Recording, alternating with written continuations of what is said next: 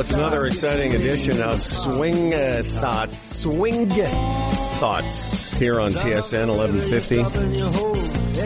It's great to be with you on a summer's weekend. I guess it's the Canada Day holiday weekend. I'm not sure if everybody went back to work Thursday and Friday. Maybe everyone just took a bunch of days to kind of reset as we celebrate the greatest country in the world.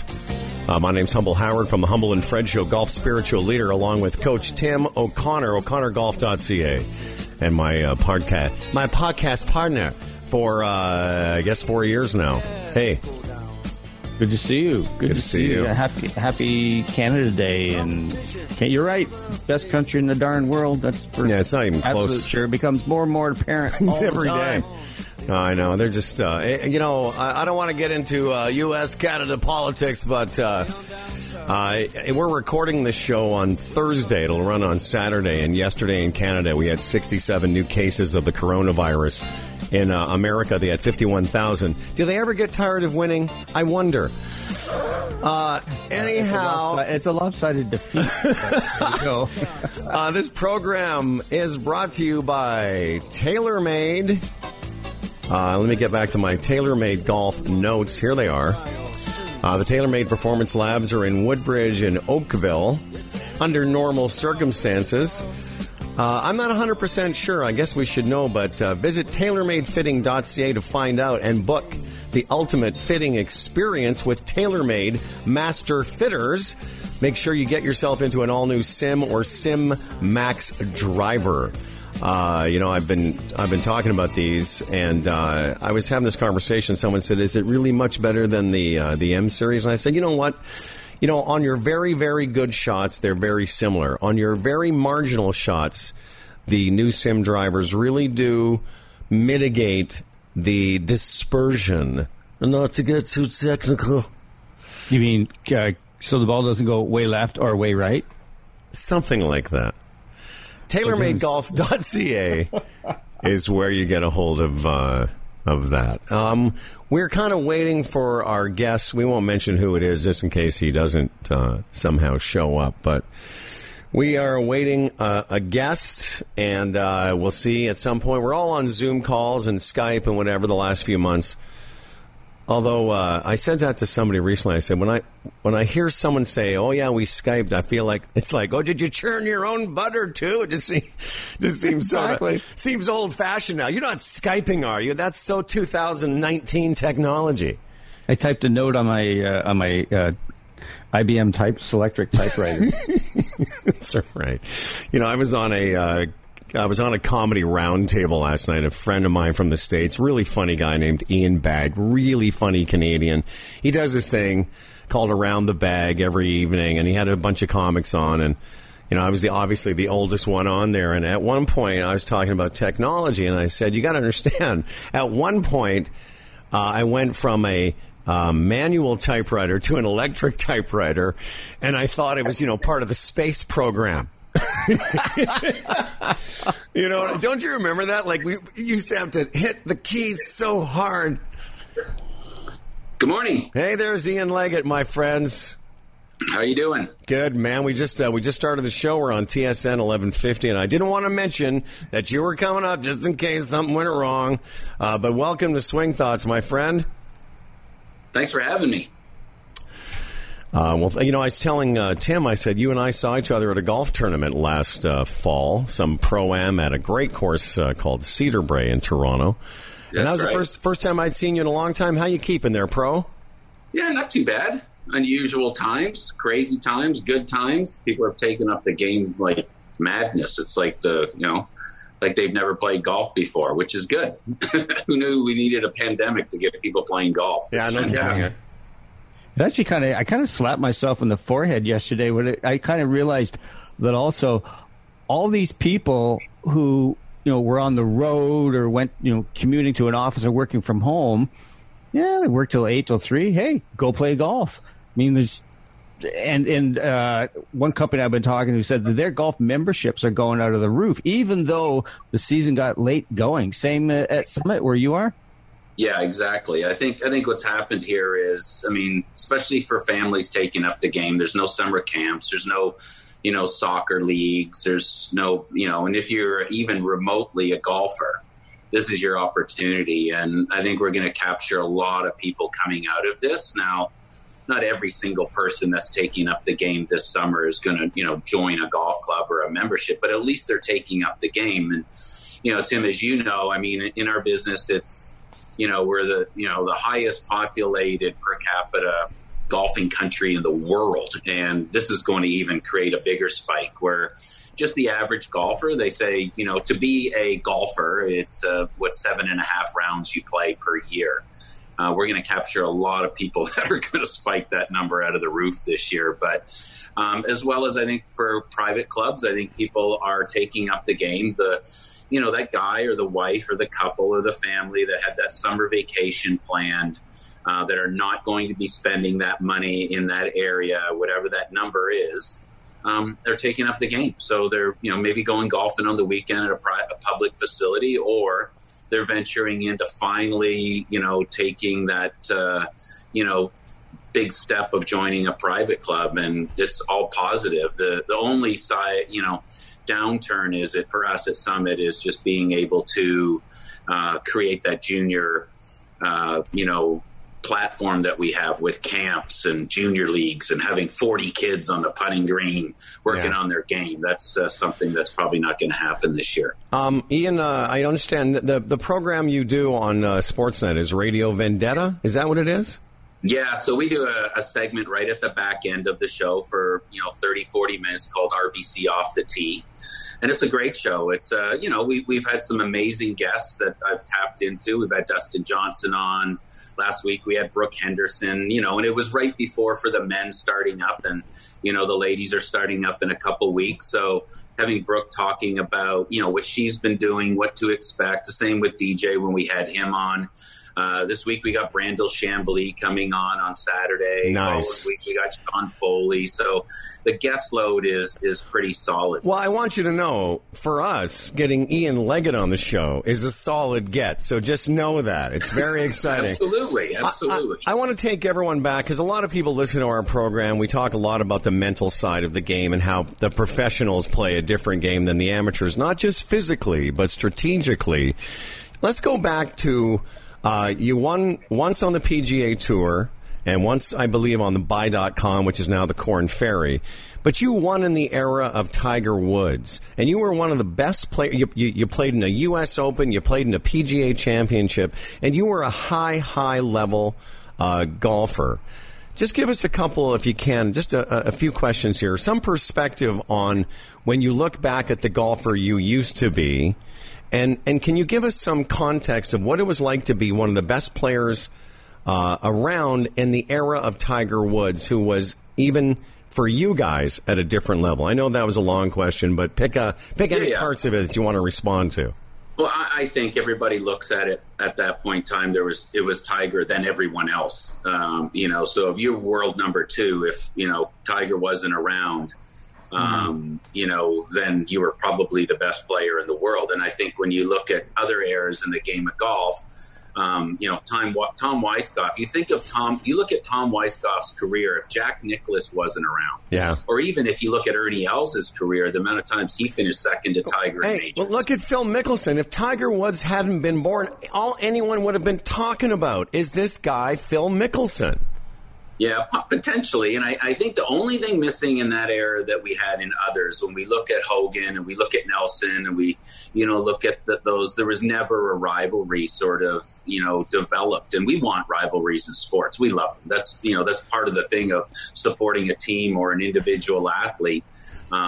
So I think we're going to get it now, but that never, ever came to fruition with, you wanted that Tiger-Phil battle. It just never, ever happened. The only person that really stepped into the fold at any point in time was really Vijay Singh, was the one player who, won, I think, 9 times in 2003. So I think when you look at it, it just never, ever developed. But those are two different players. I think we've got players now that are like Tiger Woods. And I've always said in the game, the greatest athletes are the ones that hate to lose.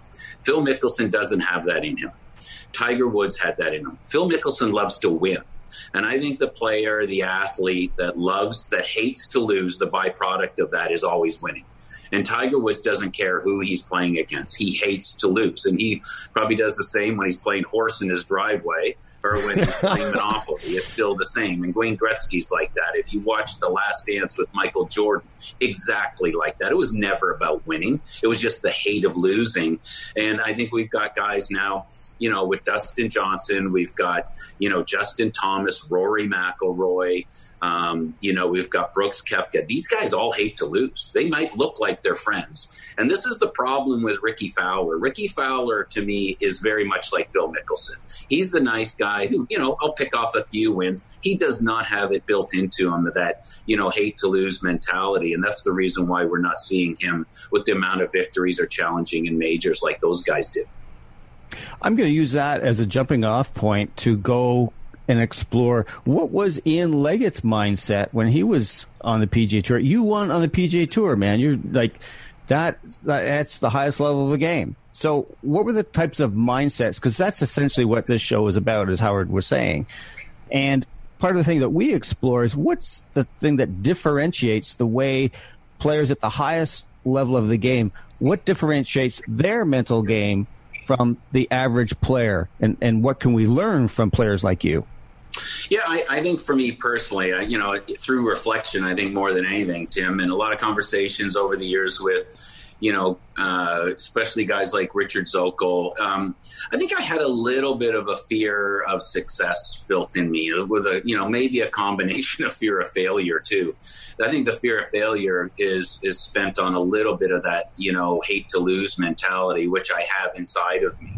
But it's not a good combination when you also combine that with the success thing. And I think the guys that are great athletes and great players on the PGA Tour, they revel in that moment of, having that opportunity to, close it out and prove to people. I'm not sure. I think my talent level was high enough to be, in my mind, I think playing with great players all the time and watching them play, a top, 20 or 30 or 40 player in the world. I think that my ability and talent level was at that. Unfortunately, as I finally won on the tour and got that confidence, injuries set me back where I wasn't able to get over that threshold. I came close to, I think I got to 99th in the world, and then all of a sudden the injuries started happening. So, but I think for me personally, it was just being able to execute consistently. My putting was always one of those things that Zoke and I always talked about. This is a great story. I was practicing one day with Bruce Crampton, and we went up, played 9 holes, and I'd hit the shot on this par 5 into the water, my second shot. And he says, "I got a question for you." I said, "What's that?" He says, "Did you see the water beside the green or the green beside the water?" Wow. And That's great. "I probably saw the water beside the green." He says, "That's what you got to fix." Yeah. And I think for me, a lot of times when, especially if I had an opportunity to win a golf tournament, coming down the stretch, I think I was more worried about missing than making. Right. And that's a mental perspective. And, and that was another thing that someone said, you don't need the result to be confident. You should be confident to create the result. Well, let me just jump in and ask you this question. Looking back on your career, and you had a very nice career, but were you surprised at the time in 2002 when you won? Were you surprised this is going to sound crazy. Were you surprised you won? And then looking back, are you surprised that you didn't win more? I think it was more that I didn't win more. I had lots of opportunities that, again, I think that, sort of fear of closing it out and not making a mistake and missing and doing that. I can count probably 3 or 4 tournaments, that I had opportunities to, and I look back on it, I should have won that golf tournament. The week before the U.S. Open at Bethpage in 2003, I 100% should have won that golf tournament. If I would have putted any good on the weekend, I would have won that tournament by 5. The U.S. Open at Olympia Fields, I think I should have won that tournament. I finished, 20th that week. Yeah. I led the tour in driving, ball striking, greens and regulation, and ranked, I think, in the field 79th or 89th or something like this in putting that week. So even if I look back at the stats, because that was the one week I wasn't much at looking at that as an individual. I looked at my personal stats overall and what I can improve on. But that week specifically, I went back, and if I think I finished 42nd in the field in putting that week, I would have won the U.S. Open. Wow. So Again, but that was more of going to the tee on Sunday and going, okay, let's not make a mistake today. Right. Rather than going out there and being in the moment and challenging and winning that golf tournament. So, Ian, what advice would you give to golfers who are aware that, I guess, well, let me step back. Awareness is, to me, the first step. And so what you said, that you were aware that you're more concerned about failing than winning. So that awareness is the first one. But particularly on the course, how do you turn that around? What is the any advice to give for golfers? What would you advise them? I think the average player, and as we know, that average player is probably a 15 to 18 handicap. And I use this line all the time, and it was one that I stole from Charlie Earp, an old pro at Royal Queensland in Australia. He says, "Play to your limitations, not your expectations." So, wow.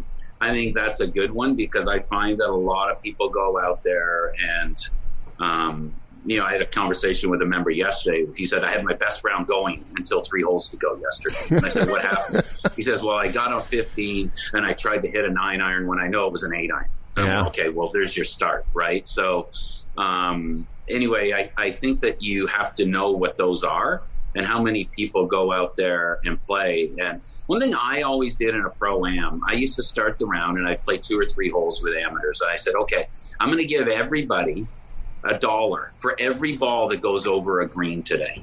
And it's unbelievable how often an amateur player does not get the ball either to the green or to the flag. So I think that, again, you go out there and they go, okay, I hit a 9-iron once in my life, 150 yards. So that means I hit it 100. That's right. So, but I think you have to challenge yourself. And again, the fear of failure is always built into, I believe, how you were brought up. And there's things that, as Tim will probably reiterate too, is that there's ways to fix that. But you have to figure out what that is. What are those challenges that you've gone through either, in your early childhood that have caused you to think like that? Because if you look at Michael Jordan's upbringing, you look at Tiger Woods' upbringing, you look at Ben Hogan's upbringing, you look at great people in business and their upbringing. A great book to read is The Virgin Way. It's a fantastic book by, sorry, as I was about to say that, I'm blanking on the owner of Virgin. That's okay. You're talking to 2 guys over 60. We don't. We barely remember how this podcast started. But he talks a lot about, what he went through and how his dad says, if this is what you want to do, I'm there to support you. It's not about, there's no way you're going to be able to do this. And unfortunately for me, there was a lot of those challenges in my life where I didn't have the belief of my parents that, really challenged me to be, better or whatever. I kind of did it on my own. And I think that upbringing is something that you can look back on and how you fix that. Well, that's a deep, for sure, recognizing that is a curative in its own way. But I think a lot of golfers, I want, if you take nothing away from this conversation from Mr. Leggett, but what you said about golfers playing to their limitations, not their expectations. We can all be, we can all be look to want to be better, but day to day we have to kind of accept. Well, this is what I do. And this is, we have a friend of the show, a friend of mine, he's a sports psychologist, and he always says the same thing. 3 shots on either side of your average score, that's just kind of the rub of the game, and sometimes you get a lucky bounce and you don't, but it's knowing what your average score is. If you're a guy that shoots 85 and you got to, you're doing better than that, well, that's great, but that's kind of, you'll always find your sort of where you belong. Whereas sometimes in our brains, we think we belong somewhere else for no reason, Yeah. Well, I think people, as players, you look at that on the PGA Tour and you get guys that are, they have the capability of shooting 60 or 61 at any point in time, but they still shoot 75 occasionally. Yeah. So that is an incredible wide range. And you take a 15 handicapper and he goes out and shoots 99 one day or 100. That's almost variably, that same type of a range. And all of a sudden one day he goes out there and shoots 82 or 3. So that's, when you look at the spread of, say 15 shots of a tour player and you look at probably when you escalate that as far as a higher handicap, that number at 15 is probably closer to 30 on both sides of the scale. Yeah, exactly. And how you accept that. But I don't think that people that play the game, that love the game, I'm talking about, and I always use golfer IQ, and golfer IQ is a variable number of just, how you understand the game. And you could still be a 20 handicap and have an incredible golf IQ. Yeah. And you got to be a tour player who's a knucklehead. So, so I think that when you look at it, I think using, people like Tim, using a structured approach to coaching, if you are dedicated to the game, and it doesn't matter whether you're a 15 who wants to be a 10, you're a 20 who wants to be a 10, or you're a 5 that wants to be a 0. You need to have someone give you a roadmap, both mentally and physically, how you're going to be able to execute that.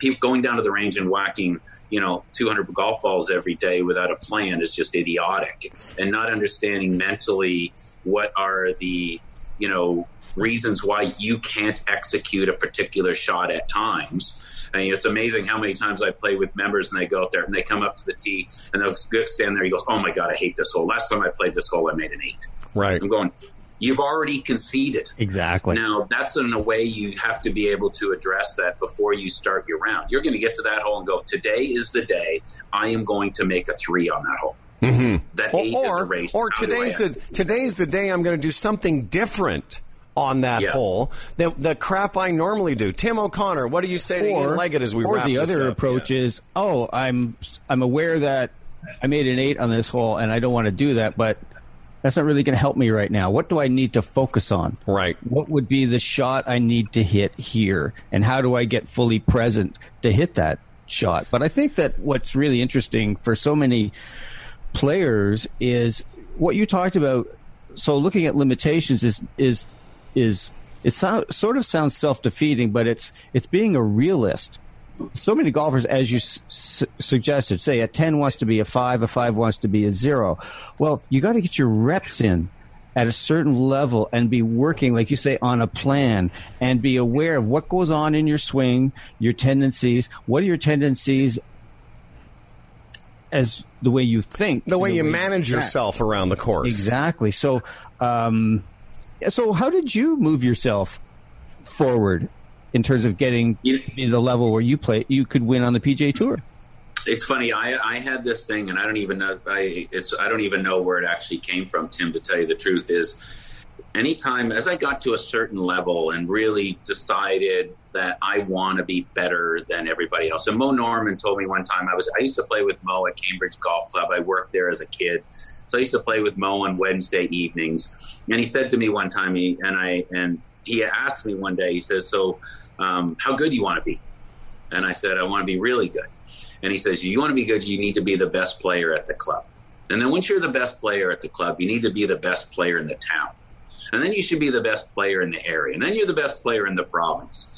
So I looked at that particular time of how I challenged myself to being the best player at the club. I grew up at Golf Country Club, had some really good junior players there. Dave Smallwood was a very good player who's the pro there now. So he went on a golf scholarship, and I always challenged myself to be better than him.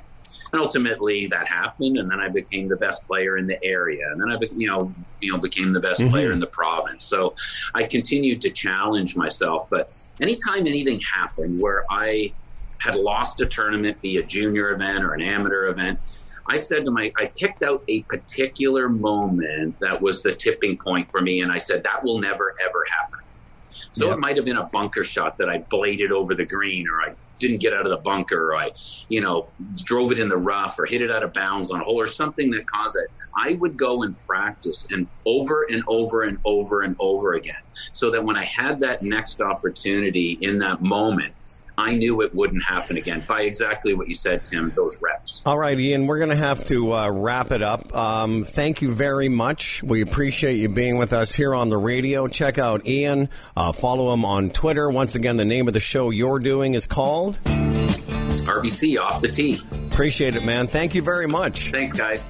Have a great summer. We'll come back. Coach Tim and golf spiritual leader will break down a recent breakdown by by both of us. This is Swing Thoughts, and you're listening on TSN 1150. Sound of the river, you stop and you hold everything. A band is blowing Dixie, double fall time. You feel alright.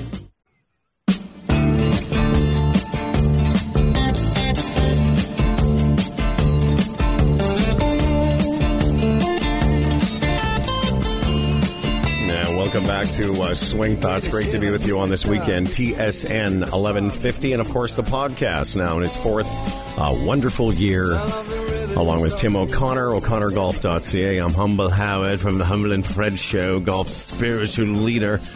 This program brought to you by TaylorMade Golf. The all-new Sim and Sim Max fairways experience lower CG and higher launch. No, seriously, do it. Visit TaylorMadeGolf.ca to learn about the V Steel Sole and multi-material construction. Check it out at TaylorMadeGolf.ca. It was great having Ian Leggett on our program a minute ago. That was cool. A guy that's won on the PGA Tour. And I was telling you before the show started, for a while I had the same golf teacher as Ian. We've had Mark. We've had Mark on the show, haven't we? Mark Evershed? Yep, we have. So for a while, I was being taught by Mark around the same time as Ian. I remember I was telling you that Mark was relating the story of one day on the range with Ian. And in all the time Mark had taught golf and been around Mo and Ben Kern and Knutson and all these guys, he said there was one afternoon where Ian absolutely hit it better than he'd ever seen anyone hit a golf ball. And I was always thinking about this mythical Ian Leggett range session. And what must that be like? Oh, Yoda. Yeah, and Mark told the story, and it was a misty morning, and out of the mist walked. That's right. Leggett. He was wearing +4s and a plaid cap. It was like Golf in the Kingdom from the man from Galt. It was Galt in the Kingdom. Yeah, perfect. Anyway, great hearing his perspective, and I love what he said about and this is where I'll begin. Know your limitations, not your expectations. And the word I was searching for in that conversation was, it's one thing to be aspirational. We all aspire, but sometimes in golf our egos take over to the point where that aspiring, and you used this word, I think, before we started, the word longing. We long for better and we just want it, and we get mad if we can't have it. And so you were very kind. You put a post on our Facebook page, and you put a post just out in the world congratulating me on winning the Senior Club Championship for the second time in 3 years, I guess. And winning's great, and I'm happy. I don't want to feel like, I don't want you to think I'm not, but I was in such a bad way the day before I won that it's comical, really. And maybe you can relate that, just how I'll tell you about the tournament in a second, but you can relate the call we had on the Saturday after I'd opened the tournament with a round that I didn't think was commensurate with where I wanted it to be, and I completely lost my mind. That conversation was like one I've had with a number of golfers, in which our hopes and our aspirations just get so thoroughly dashed on like the rocks and bash. And just, it's like, what the heck is this game doing to me? And you know what I said to Sandy? I'll just say it right now. I thought you were like 3 breaths from starting to cry. Seriously. Your voice had this aching in it that I hadn't heard for a long time. But I'm glad that we can talk like this and we have this show because this is the game. It's in these moments, those, as Ian said, there's different ways to refer to it. That tipping point, that state where you're kind of like, oh my gosh, I am, in the valley of death, as it were. And that's where you were on Saturday afternoon. And to me, it's just is a great story of your own resilience. And an ode to your character is that you were in such a state on Saturday. Sunday, you come back, and you want me just to tell the story real quick? Yeah, you can tell it, and then I'll fill in some of the blanks. Yeah, so, you shoot 8-0 in the opening round, and you don't think you're there at all. And you just go out Saturday, shoot a 75. On Sunday, and the field kind of backed up a bit, and you found yourself in a playoff, and you end up winning. And it's like, oh, my gosh. And Brad Chillette, one of our greatest fans, was just saying, what a game. I can't remember what exactly. Well, I'll read what Brad said. He said, golf. Great. He said, golf is absurd. Last week, Howard found putting nirvana with the thumb and forefinger. This week, golf hell, 7 putting the last 2 holes. A few days later, drains a 12-footer in a playoff to win a championship. And Brad, couldn't have summed it up any better.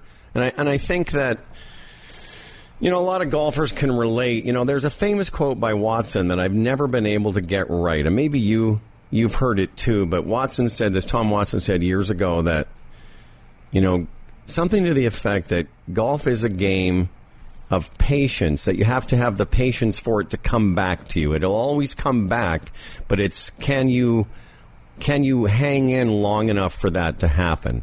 And I think, again, back to my ego and other people that play the game where, we're making decisions and we're playing the game of ego association where when you can let that go and just, play the game in front of you, ego aside, it's easier on you. And it makes the game easier, and I'll explain what I mean in a second, but react to that idea of waiting for golf maybe to come back and not, freaking the F out so much. Well, what I wanted to dive into there a bit, when you say ego, I think what you're talking about is that story that you have in your head. Oh, my gosh, I put in all this work. Yeah. I'm this kind of a player, and this stuff is happening to me. Oh, why? Oh, why? And that's what you mean by ego is, here's this shot. I should be able to hit this shot because I'm such and such a player, and it didn't come off. And suddenly we're kind of not in this realm of reality at all. Yeah.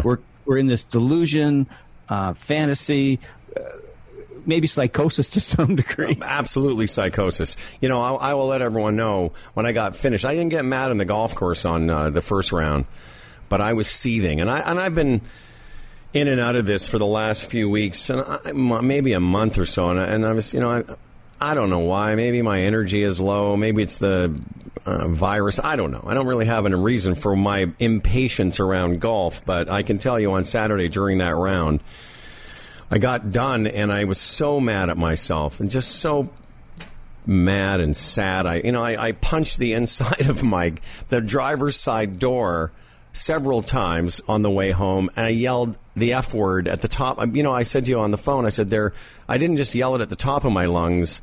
I yelled it beyond, to the point that it scared me. And I thought, I don't know if I want to do this. If you want, I'll read you a note I wrote to my friend Henrik, who's like my closest golf, friend and ally. And, basically I said, I don't know how much longer I can do this. No, I get it. Totally get it. I said, I retired from golf once before, And while you're looking for that, the thing that's interesting is that all golfers who aspire, who have been working on their games, who have a library of golf books, who've been taking lessons, who are just, this game has a grip on their soul, go through this. And it's the spiral vortex of death march. Yeah. Often we have it, interestingly enough, by ourselves, because we come off the golf course, we've been with other people, maybe we have a beer or just see people in the park. Then we get in the car, and it's the first time we're alone with ourselves. Yeah. After this event has gone on, and then the ego starts its whinging and releasing and expressing itself, and we all do it. If golf has a hold on you. Yeah, here's the note I wrote. I hate to say it, but I'm really thinking this is unbelievable. It really is. You know, it's almost embarrassing, but I don't care. I said, I wrote this, a grown man. I hate to say it, but I'm really thinking about retirement from this. When I think about how much time and effort I put in, it really doesn't make any sense that I'm still the same. I appreciate your help, but I'm done. So dramatic. At least trying to improve. I have to find a way to enjoy this for what it is, a game that I play.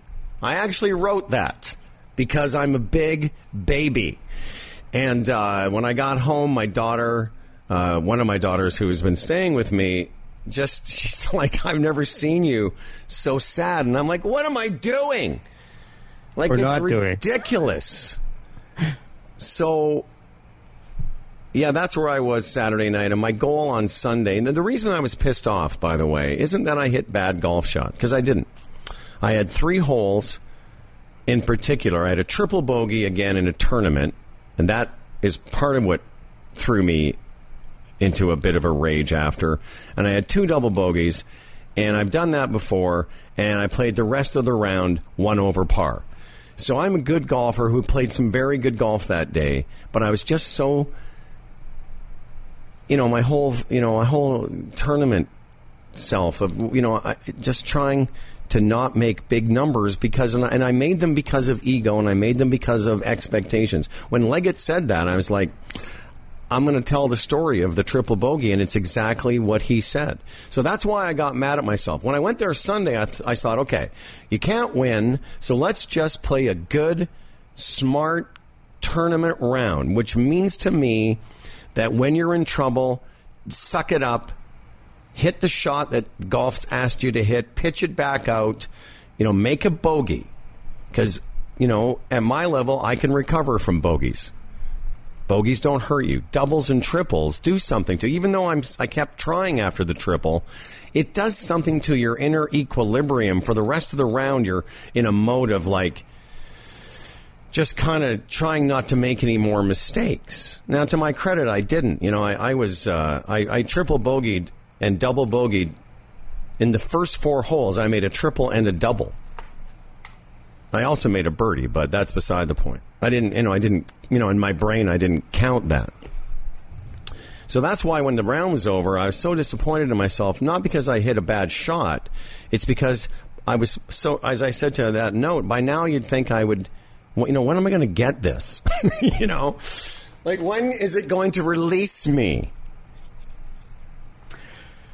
Yeah, and I relate because I still go through the same things, in and out of this, kind of like the vicissitudes, if you will, of just this clench that comes over me and golfers, and when we kind of in this place of, when am I going to get this?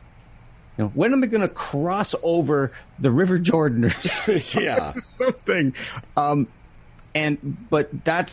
But it's in those moments again. So what I just want to kind of delve into here is for our golf listeners to relate to, what's the piece that they can take from your experience into theirs around recognizing that you're in this on Sunday? Oh my gosh, the gnashing of teeth, the bashing of car doors. Yeah. And then being able to put together a really nice round instead of continuing to spiral southward. Yes. Exactly. Well, here's the really big one. So the tournament starts on Saturday. It's a short par 4, so I hit a hybrid off the tee. I hit a wedge to about 15 feet, and I make the putt. And I'm 1 under. That's the birdie I made. I start the tournament with a birdie. Now, the next hole I play, and this is going to be the big takeaway, and I didn't learn this. I was taught it, so I'm going to pass it on. The next hole is a 565-yard par 5 into the wind. Not a big wind, but enough wind that it has to be howling downwind for me to have a chance to get near the front of that green. But it's not. It's going in the opposite direction. And I get up on the tee, and I'm thinking, great, I birdied the first hole. Let's birdie the next hole. That's my ego talking. And so rather than just try and hit something in play, which is a different mindset than what I had, I try and hit, a big draw and hit it hard and swing hard, and I smother hook it and lose the ball. And no big deal. I'd re-tee, get it in play, hit it up by the green, hit it over the green, chip it to 3 feet, and miss that putt for 7. It was a nice chip, actually. And I like a 3.5 footer. I miss it for 7, and now I've made 8. So I talked about it with Henrik, my guy, and he said, the problem isn't that it's what the decision you made is. You don't need to hit a draw there, Howard. You only need to hit the ball 235 or 240 yards and get it in play. And I've been working on this. We call it when we were younger, there was a thing. You young kids won't remember this, but Tim and I used to play with a set of clubs that included sometimes a 2-wood. Remember, there was a 1-wood, a 2-wood, a 3-wood, a 4-wood, a 5-wood. And Henrik said to me, we've been working on the shot where I choked down on my driver, because I've got really long arms. I choked down on the driver, and I just hit the 2-wood, which is just kind of a hold-off, baby cut that never goes left, and it doesn't go far. I can hit it maybe 240. But he said the problem isn't that you hit a bad shot. It's just you made the wrong decision. You don't need a birdie there. You just need a par. You just need to make a par or at worst a bogey, because that doesn't hurt you. But so the next day, the difference was we start again on the same hole, and I start the second round by snap hooking my hybrid almost into the water, but I got lucky, and it's in the side of the water by the grass, so I just pitch it out like the smart guy I am. Then I hit my next shot about 60 yards to about 15 feet, and guess what? I make that for par. Now when I'm on the second hole and I have a chance to sort of a do-over from golf, I just do I do the smart thing. I dink a 2-wood out there, 240. I hit a 6-iron short of a bunker. I hit kind of a mediocre 8-iron onto the green. I have a 35-foot putt. I 2-putt. I make par, and I move on to the next hole. And that's how I played the entire last round. Nothing spectacular. Made some birdies, made some bogeys, but was never in trouble. Or when I was in trouble, I just sort of went, okay, what's the pathway to a bogey here? Even as something as simple as I had a difficult lie on the first day on the fourth hole. I was trying to be too cute to try and get I had a pitch shot that I fluffed because I was trying to make it too cute to get it close to the hole. And he said, what are you doing? Get it on the green, 15 feet, 2-putt for bogey, move on. So the second day I had the same shot. It was ironic. I was short of that green, and rather than try and get it close, I said, okay, just get it on. Again, at my level, I should be able to hit it close. Stupid. Ego. So I just chipped. I made sure I got it on the green, and wouldn't you know it, another 12-footer, made the putt for par. Awesome stuff. And so I'll directly relate this to what Ian Leggett was talking about. Playing to your limitations as well, but also playing and learning from what happened from the day before. Right. That's what happens in golf and in life, is that we need to go through this dark crap, go through the valley of death, if you will, and emerge and go, all right, well, I'm not going to do that anymore. So like Ian Leggett talked about, he bladed a ball out of a bunker, practice it. So you went through that, you made a couple bad decisions on Saturday. You learned from that, and that's how you progress through this game. I'd heard this phrase for my whole life, and a lot of golfers have heard it, especially on the show, that, take what the course gives you. And that requires you to put aside,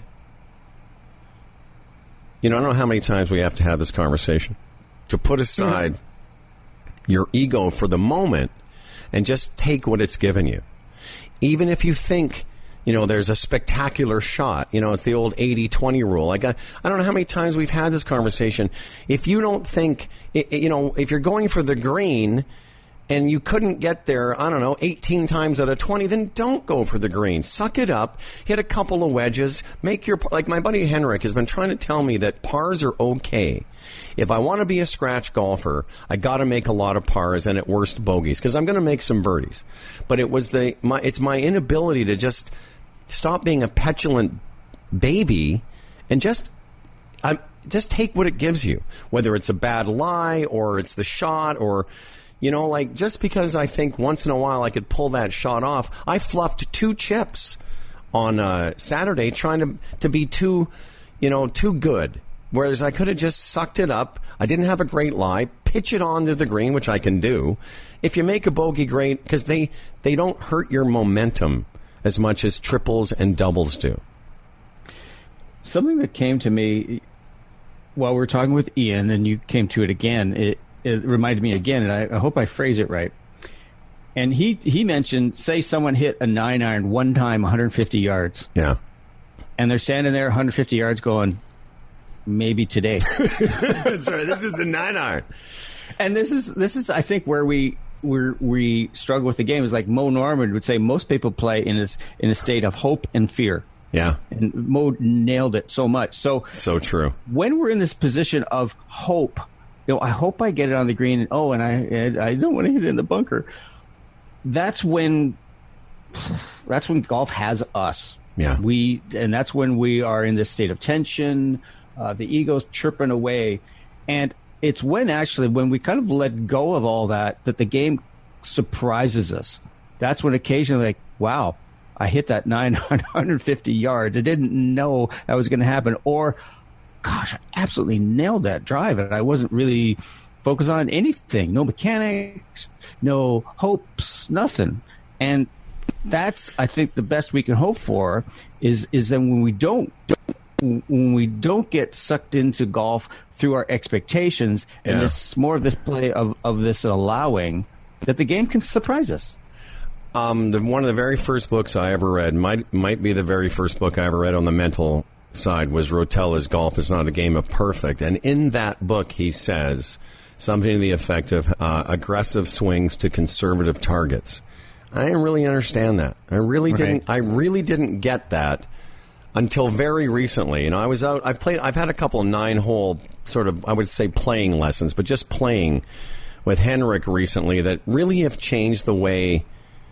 I've tried, and that's why I was so pissed off at myself Saturday, because I should know better than that by now. But, even my approach to certain holes at my home club, where I would just always get up and I'm always going to hit this certain type of shot because I'm pretty good and I should be able to hit it.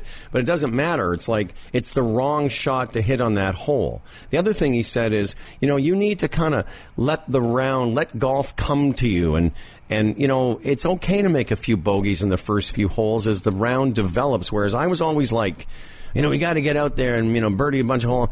When really, it's just easing yourself into the round and being conservative in your targeting, meaning pitching out or maybe not trying to hit driver on every hole and blah, blah, blah. What it does is it actually brings your tension level down.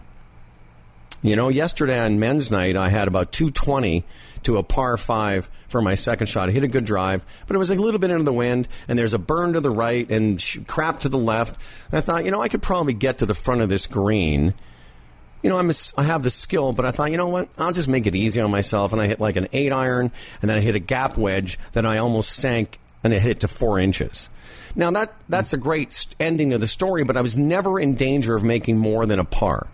Because I did something where I put my ego aside. I can hit it 220. I can hit a cut 220. I'll hit 8-iron, gap wedge, see what happens, and walk off with a par if I don't. I made a beautiful third shot, but it doesn't matter. It was the fact that I had the right strategy and my tension level was down. Yeah, what strikes me is that we go through this. Anyone who's been listening to this show for 4 years sees the peaks and valleys. I wish I'd been listening for 4 years. Yeah, exactly. But, you've been in golf hell. I've been in golf hell, and we get out of it, and we play in this place of, I'm so much more enlightened than I used to be, and I don't make those mistakes anymore. And then, lo and behold, there we are back in the valley of death. I know I'm I love that metaphor. And here's what we're going to do. We're going to have to wrap up on the radio. I know this half hour went by quick. We're going to go to our podcast. We'll do a little podcast extra with just Tim and I. And I will tell the story of the playoff. We're also going to talk about Tim and his devolvement into golf hell. Thanks to Ian Leggett. His show is called, did you remember the name of it? Because I don't. Teed Up with RBC or something. All right, there you go. The important thing is to remember that TaylorMade Golf is our sponsor, yes. And we appreciate all the fine folks. It's funny because Dustin Johnson won last weekend, and he's a TaylorMade guy, and I was like, me too, Dusty. Exactly, DJ. O'ConnorGolf.ca and, of course, HumbleandFredRadio.com. We'll see you all next week. You hold everything. A band is blowing Dixie, double fall time. You feel alright when you hear the music ring. All right, as we do every week, we have a little podcast extra now. We can swear.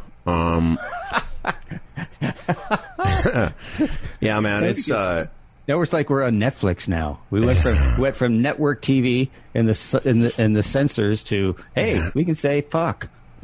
I said fuck really loud inside my car 6 times in 3 sets of 2. And it was beyond anything I'd ever. It was beyond it. I was so disturbed by it. I'm like, that's why I wrote the note saying, I don't know if I should do this anymore. It's just, I was saying to my buddy, I said, I never had a day like this when I flew airplanes, ever. I'd get out of an airplane and I'd be like, that was great. I'm back. Part of you is like, I'm still alive, I'd land a plane. I said this. I said there are no days over par when you're flying an airplane. There's only par. Some days you have better landings. You're under par. But you get the thing on the ground in difficult conditions or not. It's par. There are no 5 handicap pilots or 15 handicap pilots. And I always felt satisfied. Whereas golf for the last few weeks to a month has left me disappointed. And I just don't want to feel like that anymore. That's why I'm not... Listen, I'm excited I won, and it's not as exciting as it was a couple years ago where I hadn't won in a long time, and winning is not easy, but we're all amateurs, and we all suck, and the fact that I came back and tied... The playoff is what I think there's a great learning in that, because it's along the lines of what we're talking about. You take what the golf course gives you, and you never know what can happen, right? I just want to make the point that as someone who writes for part of his living, I think there's a great essay in that whole pilot and golf thing that if you feel you wanted to, I would commit that. You've done it on the radio, but I'd make a great essay, which is more than just a mere article or blog. An essay is it's elevated to a whole new level. But one of the things I wanted to... Oh, quickly, I'll tell you my joke about flying. I always say flying's easier than golf because if you make a mistake, you just die. Whereas if you make a mistake in golf, your friends never let you forget about it, and you beat yourself up about it for the rest of your fucking life, But it's like, oh, he fucked up flying. He's dead now. Lucky him. He doesn't have to go through this hell anymore. That's right. He's released from this perpetual hell. Well, that's it. That's exactly my point that I was getting before we ended the TSN portion of the show, is that we go through this hell over and over and over again. And it's no one gets enlightened. No one sits under the Bodhi tree and the little nut falls and suddenly we're better. We fall back all the time. And again, like Lego was talking about, so much of this stuff goes back to family of origin.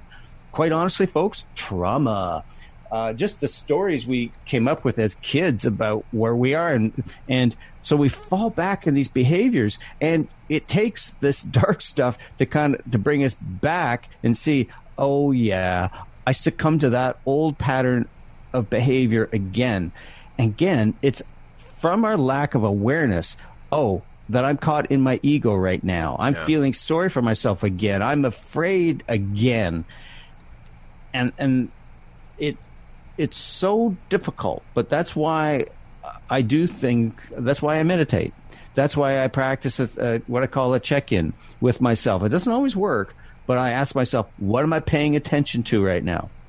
What am I paying attention? What are my thoughts? Because so much of the time, we're just lost in that river of thoughts. Well, it's just roaring over us. Let me ask you this. So you were, before the show started, you related to me that you weren't really happy with your round yesterday. And, you had a higher number than you think you deserve. And you were caught in, physically trying to work on your golf game while you were playing the game, which, as we know, build the boat, sail the boat. We have all sorts of platitudes.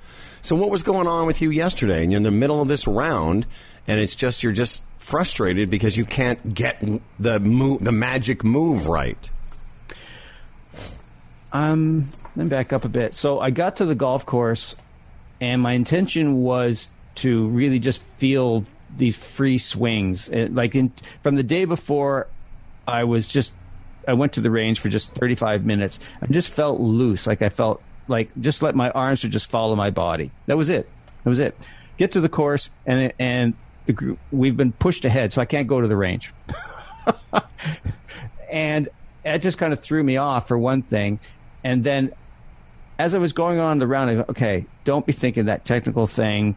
And then I hit an off the world shot, and I went, okay, you got to stay on the process of working this thing, and then it would come, and then it would go, and I'm trying, and I was going, okay, let go of this, swing to targets, and it kind of went okay, and then boom, it would go away again. So I was like in and out. My ego was having this battle of, do you stay on this thing that you're learning with your golf instructor, but having this battle, I'm just falling back into that technical stuff on the golf course. So it was kind of going in and out of this trap, if you will, of trying to make technically perfect golf swings while being conscious of playing, a partner game and trying to make a score. Mm-hmm. And I just fell back into my old way of being. I know we've said this for other people, but I have a sense, and I would love to do this with you some night when it's just you and I for 9 holes in the evening, like Bagger Vance. I think I could caddy you to a really low score, because I think what I've learned from Henrik over the last 4 years, and it's just starting to make some sense to me, is, I don't think, even at your, advanced level, I don't think that as a player sometimes, all of us do this. I just relayed an example of the difference between a triple and a par for me isn't that I made a bad swing, is that I had a bad plan. Right? And I think sometimes with you and a lot of good players, because you're a very good golf swinger, I've seen it, but I don't know that your targets are conservative enough, and you'd be surprised by how conservative my targets are. Like, you really would be. Like I hit a really good second shot on a long par 4 yesterday that ended up in a bunker pin high, but where it didn't end up was left of the green and dead. Mm-hmm.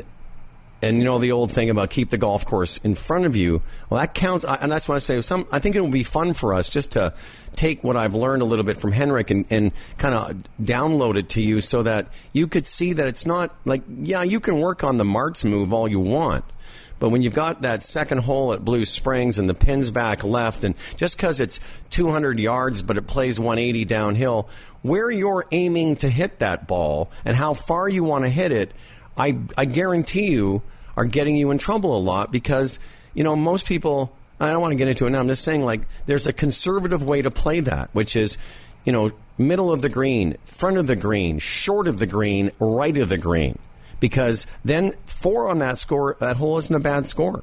Right. Well, I'm starting to get this, but it's falling back. So a perfect example was, 2 yesterday is, we're saying, left is dead.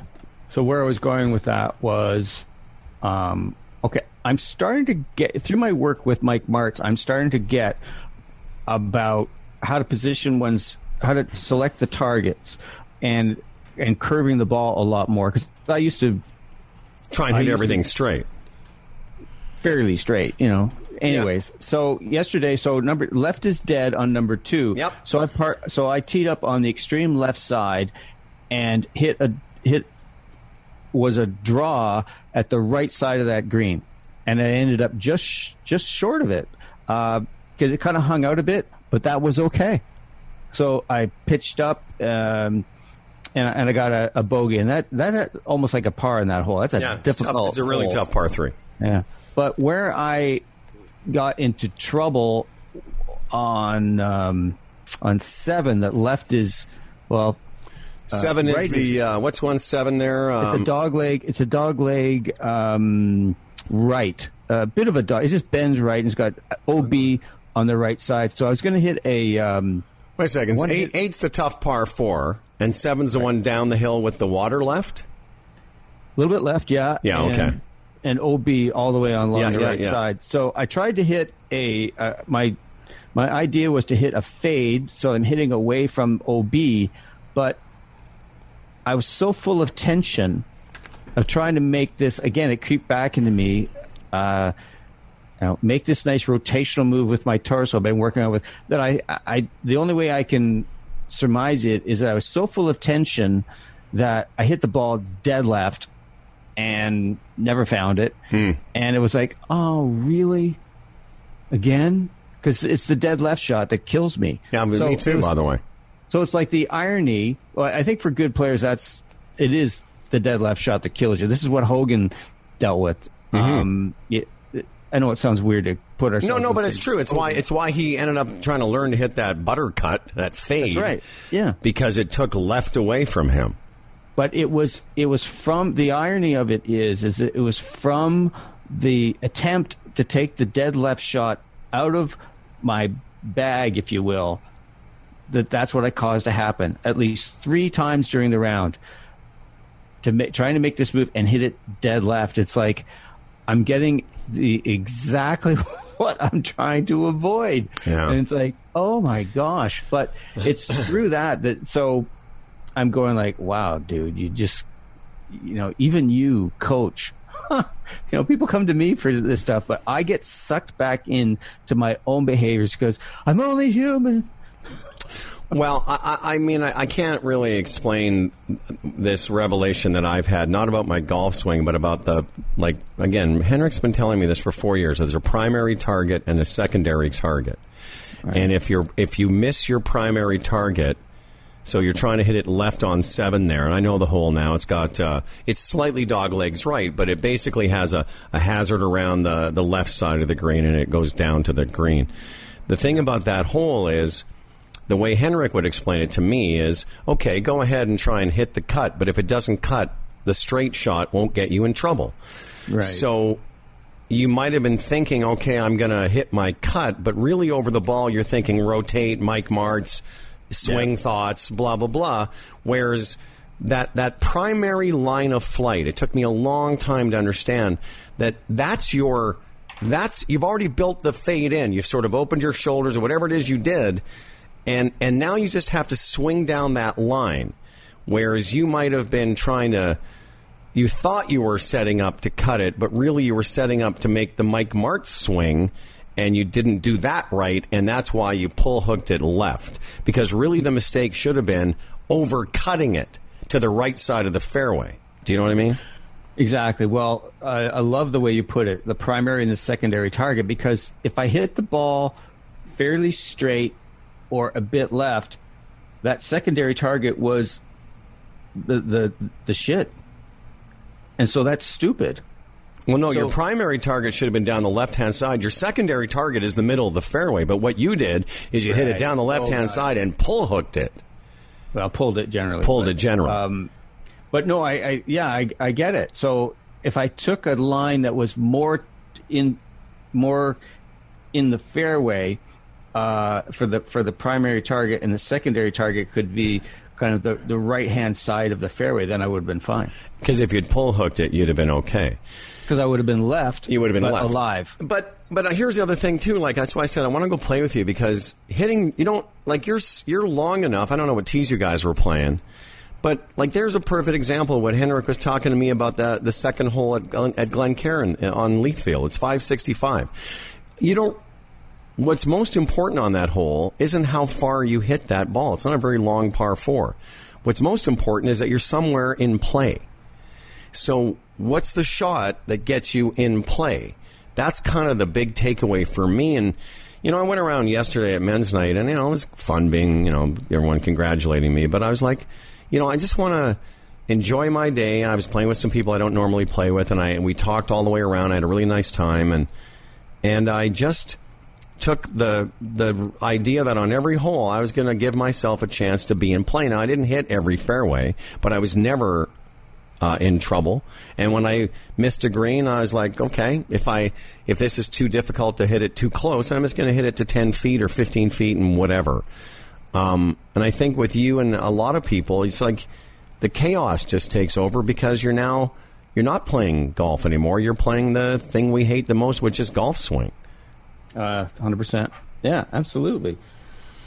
So let's wrap this up, but I will tell you the story of the playoff and how I didn't hit perfect shots and still won, because I don't know if you know Scotch Block 9 at Glencairn. There's a bunker 240 yards away, and all you have to do off the tee is not hit it in that bunker. And of course, I'm tense. And again, I didn't make I wanted to hit a draw because I was pumped up, and I thought, man, if I know I can fly that bunker. But I didn't aim far enough right that if I didn't hit the shot I wanted, I should have been aimed so far right, like cart path right, that if I hooked it, I'd be in the middle of the fairway. Got it. But I didn't. I aimed it to the right center of the fairway, came over it immediately because of tension. There were a lot of people watching, and I hit it in the bunker. That's the first shot of the playoff. I'm in this fucking bunker. It's 8 feet above me. But I because I was in the mindset of, I'm going to take what the golf course gives me. I saw the shot, and I'm like, okay, the only thing you can't do is leave this in the bunker. Because if I had hit it thin or tried to splash it out and didn't get it out, well, now the playoff's over because now I'm hitting 3 out of this bunker. So I took my time and I splashed it out as hard as I could, but making sure I got it over the lip of it. I hit it, 30 yards. Now I got a 3-wood. I'm 255 or 60 yards to the back left pin. I got no chance of getting this on the green. But I said to myself, okay, get it somewhere near the green, and that's good enough. Wasn't trying to be heroic, and I hit a pretty decent shot, but tugged it slightly, and I'm in the front left bunker, 30 yards, 20 yards away from the hole.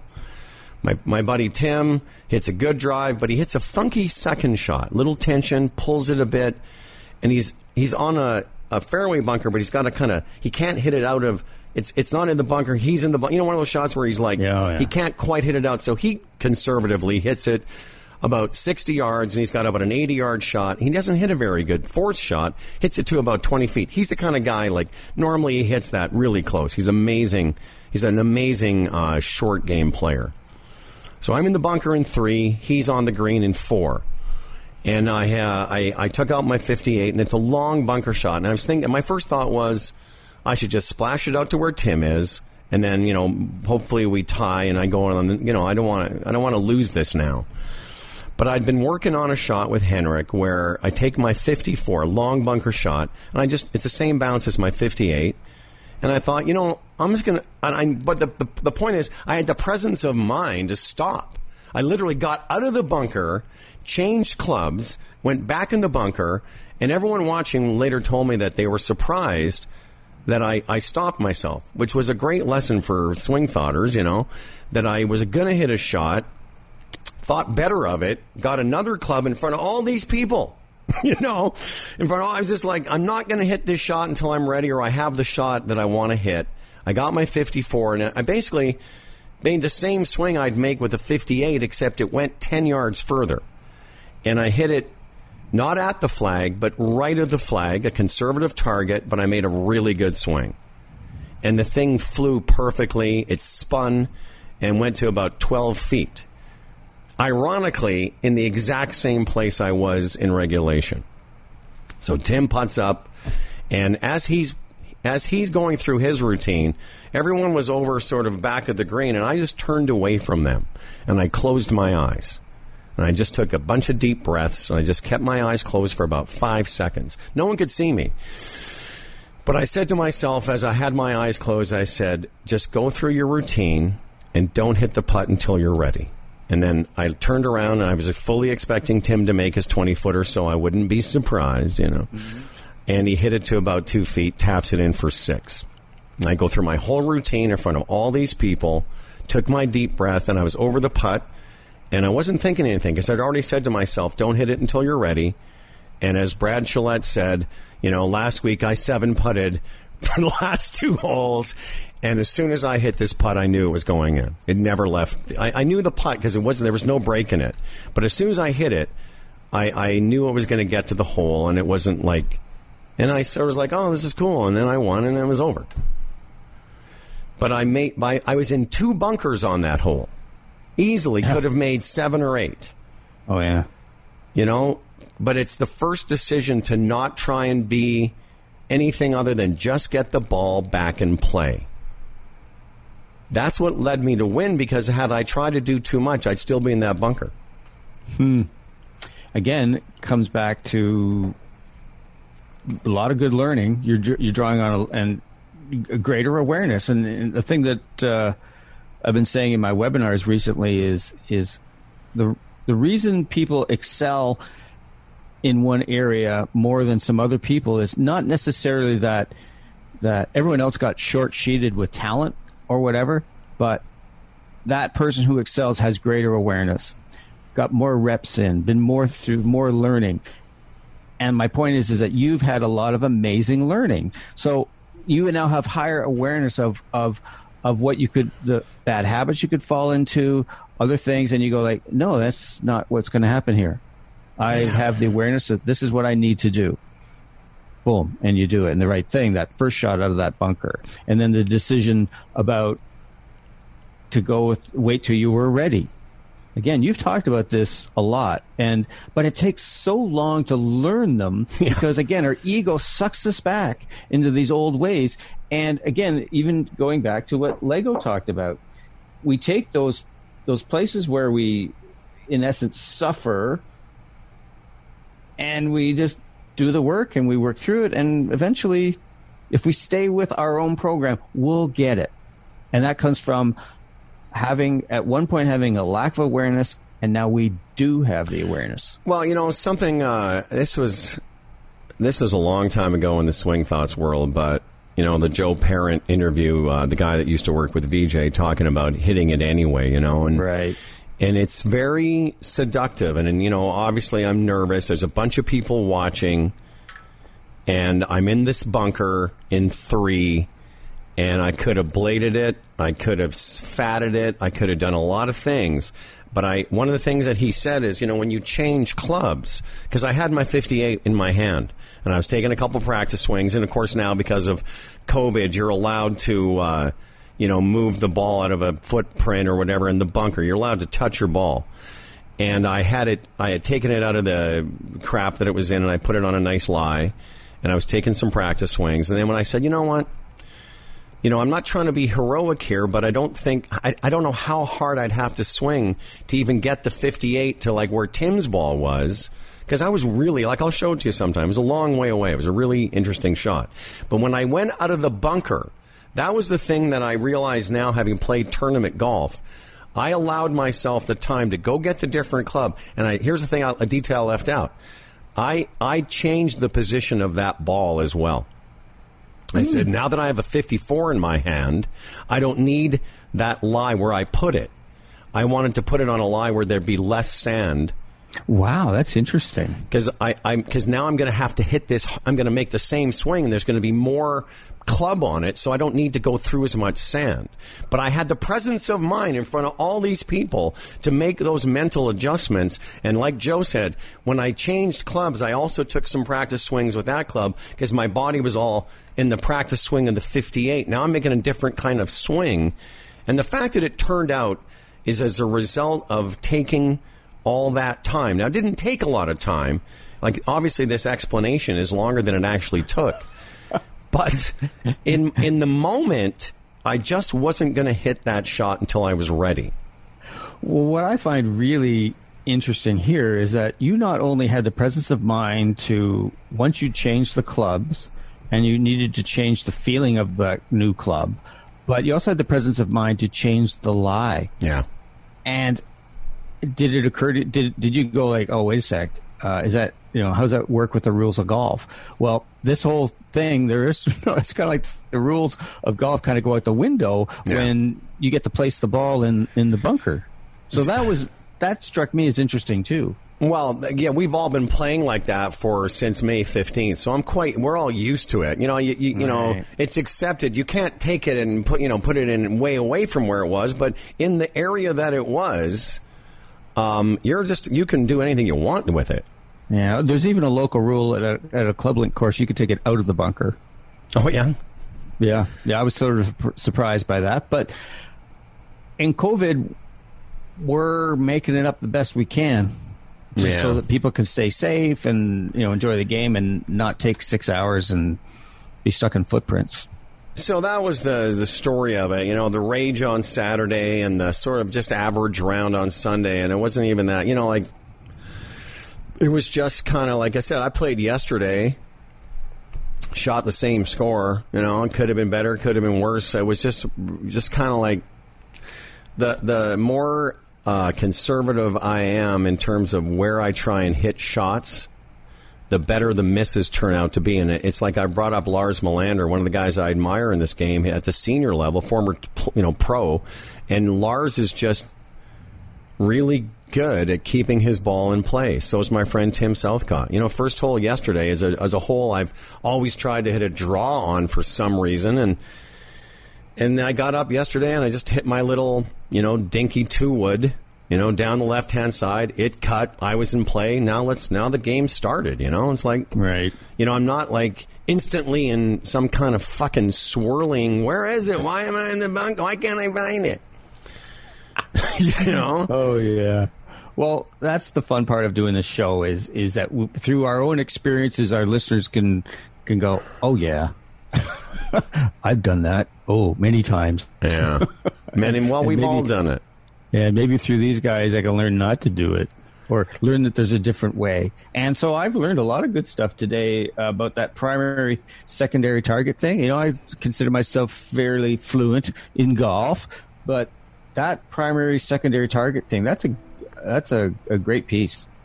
Well, I'd love to get out with you soon because I will tell you, you would not believe some of the, like when I think there's a chance that I could get in trouble, I am so conservative with where I'm aiming that if the worst came to worst, I'd be fine. Yeah, and good players do that. Really good players. I notice that a lot. I've played with very low handicappers at Blue Springs, particularly good players who hit it a long way. They don't hit a lot of drivers. Yeah. That's what I would say to most people listening. Like just because it's a par 4 and it's whatever number of yards, sometimes that's why I was saying in the show, like, that player, that Leggett said, last time I really made a high number on the hole. Well, then find a different way to play it. Mm-hmm. It's like Henrik said to me after Saturday, I could have hit 3 5-irons on that par 5 in the first day, and the worst I was going to make was 6. All right, as you can't hear this, you'll hear it later. Once again, I'm ending the show with Bill Evans, peace, because peace be upon you, brother Tim, and Thank all you. of us that play this ridiculous bullshit game. Well, yes, you just succinctly said. Yeah. All right, man. Thanks again. Yeah. Good talking to you. All right, brothers and sisters that love golf. We'll see you next week. All right.